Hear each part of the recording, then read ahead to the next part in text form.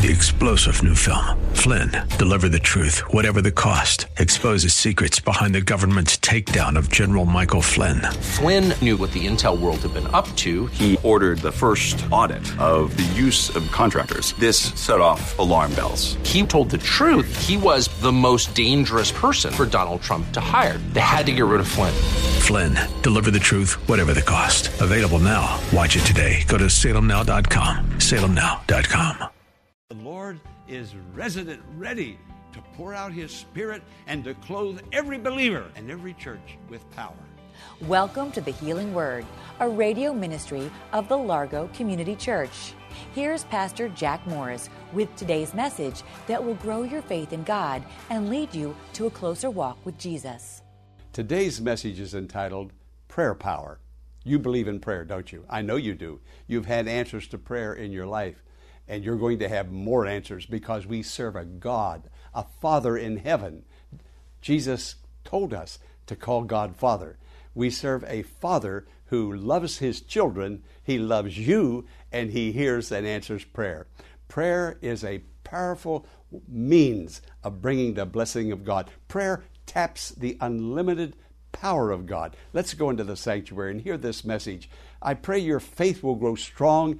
And my prayer is that you will go to God in prayer and receive His mighty power on your heart, receiving God's blessing in your life. Let's go to the sanctuary and hear the message. Prayer power. Dr. Hankerson just gave a beautiful testimony of God's hearing prayer and answering prayer. And God loves every one of us. And we all have a prayer need, or we certainly know someone who has a need and could certainly use prayer. With all Jesus has to say about prayer and everything that He has to say about answered prayer and everything He has to say about His desire to answer prayer. Now listen to me, friends. Jesus has told me and you repeatedly over and over and over again that He desires to answer prayer. It's His will to answer prayer. Then the question that comes to my mind, why are we hesitant or reluctant to pray? If He wants to do it, let's let Him do it. But we have to ask, and it shall be given. Seek, and ye shall find. Knock, and it shall be open. I'm going to give you some of the thoughts that I have as to why we have a tendency to hold back and not ask. These are just some of my thoughts. If I ask you, you could more likely add to it. But I'm going to do some thinking out loud. Why don't we pray more than we do? Well, I think perhaps one of the reasons is we're busy. We're very, very busy. Everybody is busy. And I've talked to people who are retired, and they tell me, some of them at least, that they're more busy now that they're retired than while they were working at their job. Now, we know God answers prayer. We desire to pray. We have all good intentions to pray, but we just run out of time. Now, that's one of my thoughts. Another thought is we don't pray is because prayer is so awkward to us. It's awkward because we do it so rarely. And if you do it rarely, you have to learn how over and over again. And it's rather awkward. Years ago, I went to a movie. I can't tell you the name of the movie. I don't know anything. I don't remember about it, but it was a long time ago. But you may have remembered the movie star Burl Ives. I don't know whether you remember him or not. But it was a movie. He was an old codger living way up in the mountains, way back in the woods. And something came up that he needed to pray about. And he has these old bib overalls on, and he looks so disheveled and disarrayed. And so he goes out into the woods. He sits down on a stump, takes his hat off, and he looks up to the sky with a big grin on his face, and he says, God, I bet you can't guess who this is. I wonder if God recognizes our voice, Well, it becomes rather awkward. I don't know. Maybe. Here's another. Maybe we don't pray as often as we should or as often as we would like is because we think we can handle the situation. We don't need to trouble God with it. He's got bigger things to do. So maybe that's a reason. And another reason, maybe, I don't know, I'm just thinking out loud, maybe it's because we're embarrassed. Because when we pray, we think we're going to have to tell God things that we would like to forget. We don't want to acknowledge that this is going on, and our own words will cause us to blush or to be embarrassed. So we'd just rather not talk about it to anybody, not even to God. I don't know. And then lastly, my last thought that I jotted down was, we don't pray because maybe we think it's just not going to make any difference anyhow. I don't know why we don't pray. When Jesus says, I want to answer prayer, invites us to pray, maybe these are some of the reasons. Now, Andrew Murray, in his book, an old book written so many, many years ago, With Christ in the School of Prayer, says this: prayer is so simple that the feeblest child can pray, yet it is at the same time the highest and holiest work to which a person can rise. You see, anybody can pray. The feeblest child, the oldest person, the youngest person. Okay, I'm going to try to give a definition of prayer. The whole sermon is going to be a definition of prayer. I'm going to start at the bottom. First, I think prayer is a conversation with God. Say that, conversation with God. That's the simplest form of prayer. Now, when we have a conversation with somebody, we are relaxed. We speak in a natural tone. I heard a person pray not too long ago. That lady prayed, and she almost screamed like God was 10 miles down the road. And she just hollered that prayer. And I mean, I would look up every once in a while. I mean, she would pray when she get out of breath. It was like, and then go again, and then go again. And I thought, well, you don't talk that way to the checkout counter, do you? When you get your groceries, you don't talk that way to your neighbor. Prayer is a relaxed conversation. We just talk and speak words that we normally use. Now, some people, when they pray, they'll use words like thee and thou. That's okay. I don't usually pray that way, but that's okay to use those biblical words, those old King James Version words. If it makes you feel more reverent and you feel closer to God, then by all means, use those words. But prayer, don't make it complicated. Just talk to God. He's your Father. He's your Father. Just talk to God. So the second is prayer is communication with God. Communication cannot be rushed. When I was talking about why we don't pray, the very first thing I mentioned was we're too busy. Johns Hopkins Health Review 2016, it just came to my home the other day, has a chief article in it entitled Cult of Busy. Cult of Busy. And it says that the American public has bought in to the cult of busy. Now, this Johns Hopkins magazine that comes from the university and the hospital has very little, if anything, to do with religion. But they tell us in this article that the American people have bought in to the cult of busy. I believe people in the church has also bought into the cult of busy. We want to pray. We have good intentions to pray, but all of a sudden the day is gone. We've run out of time. We're wore out and tired. We'll do it tomorrow. And tomorrow is like today. And off it goes again. We've missed our opportunity to talk to the Lord. Not only American people, but Johns Hopkins says it's a global epidemic. We're caught up into being busy. We're overscheduled. There's just deadlines, things we have to do.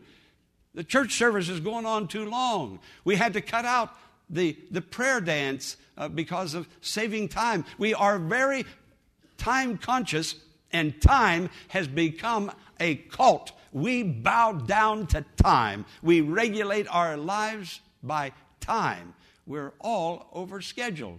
I'm talking about myself as well as everybody else. And if you can relate to this, you don't have to say amen if you don't want to, but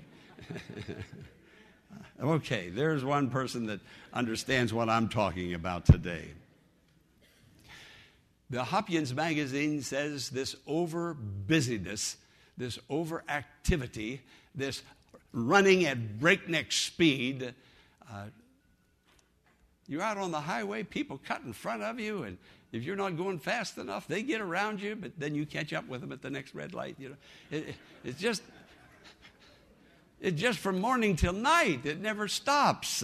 It just goes on. But this global epidemic, this cult of busy, is straining relationships. We're having a difficult time getting along with people because we're in such a hurry. That's one of the reasons we have the Church of Friendship and Love, and we stop, we shake hands, we hug one another, we talk together, we have women's fellowship breakfast, we have a men's fellowship breakfast.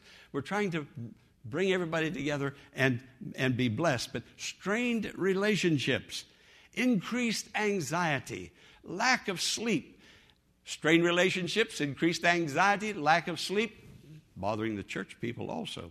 But prayer is tapping the unlimited power of God. God has great power wonderful power that He wants to display and give and work in every one of our lives. Let me go on with Andrew Murray. I'm going to quote again. The powers of the eternal world. Listen to me, friend, because sometimes when you quote, people, they'll wait until the quote is over. You don't like the preacher to do any reading. But listen, the powers of the eternal world have been placed at our disposal. Prayer is the channel of all blessings, the secret of power and life. Now, it says in the Scripture that in the early church, that's the first church, the book of Acts church, that's when Christianity was just beginning, and people gathered together, and we call it the early church, the first church. The Scripture says they were devoted to prayer. Now, sometimes we wonder, why in the early church, miracles, raising the dead, healing the sick, great and wonderful, spectacular, phenomenal things were happening. They were devoted to prayer. They were not devoted to the clock. Pastor Morris will return in a moment with the conclusion of today's message following this important invitation. Friend, you and I will be making some big decisions this year. Let's learn how to make the right decision. A wrong decision can be, it can be devastating and painful. Next Sunday, January the 19th, I will bring a message that will help you make right decisions, a message that will show you how to surrender your decision-making to God. Stop making your decisions based on chance. Learn to make your decisions based on the will of God and live an abundant life of joy. That's next Sunday at the Largo Community Church, 1701 Enterprise Road in Bowie, Maryland. The healing word for right decision-making. Now, let's rejoin Pastor Jack Morris for the conclusion of today's message. You see this little candle light here? That looks like a pilot light that when I was a boy growing up, we had a gas stove, and that gas stove had a pilot light. Now, that pilot light burned in readiness to do something. That little pilot light did not light the house. That little pilot light did not cook the food. That little pilot light did not heat the house, light the house, cook the food. It was just there ready to do those things that I've just mentioned. It was there in readiness. Now, every believer here this morning, you have Jesus in your heart. That's that little pilot light. He's ready to be turned on and to come forth in power, in glory, in majesty. He's ready. He's ready. Am I ready? That's the question that I need to ask myself. He's ready to do this, and He will do this when we look to Him and when we seek Him and when we ask Him. Now, let me see if I can illustrate it again. Another little illustration. In the smallest speck of dust, maybe you can't even see that dust with the naked eye, but in every element of matter, there is atomic power and energy. You may not even see it, but it's there. It's there. That power, I liken it to the Lord Jesus within us, within our hearts. We have power within us. The pilot light is burning. Jesus is standing ready. Jesus is knocking at the heart's door, not to necessarily to get into a sinner's life, but to get into a Christian's life, to answer their prayer and to bring His power to bear. He's knocking at the heart of churches today, trying to get inside that we might know Him and know Him in the power of His resurrection. Jesus is there. Do you have Jesus? How many of you know that you're saved? You know Jesus is in your heart. Would you raise your hand right now? Hallelujah. Come on, let's give praise to the Lord. Let's give praise to the Lord. You have within you a power greater than the power of the universe. But week after week and year after year, we go without experiencing that power in our lives, in our families' lives, in our work life. Now, Jesus says, now if you read that scripture, we use that so often, pastors do, to talk about Jesus trying to get into a sinner's life. He does stand at the door of a sinner and knocks. But if you read that in the context, it's the Laodicean church that Jesus is standing on the outside of the church, knocking on the door of the church, saying, "Let me come in." The context says He's not trying to get into a sinner's life, but He's trying to get into a church. And you are the church, and I am the church. Behold, I stand at the door and knock. Jesus says, believe, and you will see the power of God. Then He says, if you can believe, all things are possible to him that believeth. Big things, little things, all things are possible. I got to go back to that atomic speck, having that atomic power. You can't even see it. I think of maybe the oldest person in the church or the youngest person in the church. That person does not have necessarily a position that can be seen. That person isn't very visible. That person doesn't sing in the choir. That person isn't visible like the pastor. That person is just a little, maybe a speck. But no matter who that person is, how young or how old, how sick or feeble or well, within that person, provided Jesus is in that person, there's supernatural, majestic power of Almighty God. God answers prayer, and God's people has that power ready to be turned on and ready to go forth. Prayer is believing. Now, how do I answer that call? Jesus is standing at the door. He's knocking. How do I answer that call? Now notice He's there at the door. That He's not coming. You don't have to look down the street and see if He's coming up the street. He's already there right now where you are, where your problem is. Sitting here in a pew, Jesus is there. If you have Him in your heart, He's sitting in that pew. Jesus is there in your heart. He's already there, ringing your doorbell, wanting to come in, to heal you, to bless you, to provide for you, to answer your prayer, to do something great and something beautiful for you. He's already there. Now, when you invite Him in, this is how you invite Him in. You name the hurt. You name the disappointment. You name the financial problem. You name, hey, I need college funds to get my son or daughter into college. You name it, you name it, you name it. And when you name it, the door opens and Jesus walks in. But if you don't open your mouth and name it, you're going to have to handle your kids' financial problems all on your own. Your hurt, your sickness, your disease, your marital problems. He can't do anything, but He's knocking and knocking and knocking and knocking and waiting on somebody to say, come in, Lord Jesus, into my marriage. Come into my financial condition. Come into my physical condition. And when you name it, the door opens and the Lord Jesus, with all the power of heaven, walks in. Hey, are you ready to have victory, power released in your life? Are you ready? He's ready. He has been ready. to come in. Now, praying, remember this if you forget the whole sermon. Praying is giving him permission to come in. He's a gentleman. He's not going to kick the door down and heal your marriage relationship. He's not going to kick the door down and say, okay, I'm going to take care of your financial needs. No, he's not going to do that. When you do your part and you call upon the Lord with a sincere, devoted heart, and if there's sins that come to mind, confess those sins. Tell him how negligent you've been for years. Yes, I'm a Christian, but I don't have power. Friend, when you come clean with God, God's going to move into that situation, and there's going to be power in your life. I almost said, how many weak Christians do I have here today? And I look, and here I'm the only one standing.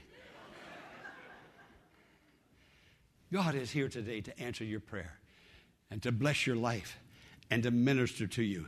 The powers of the eternal world have been placed at our disposal.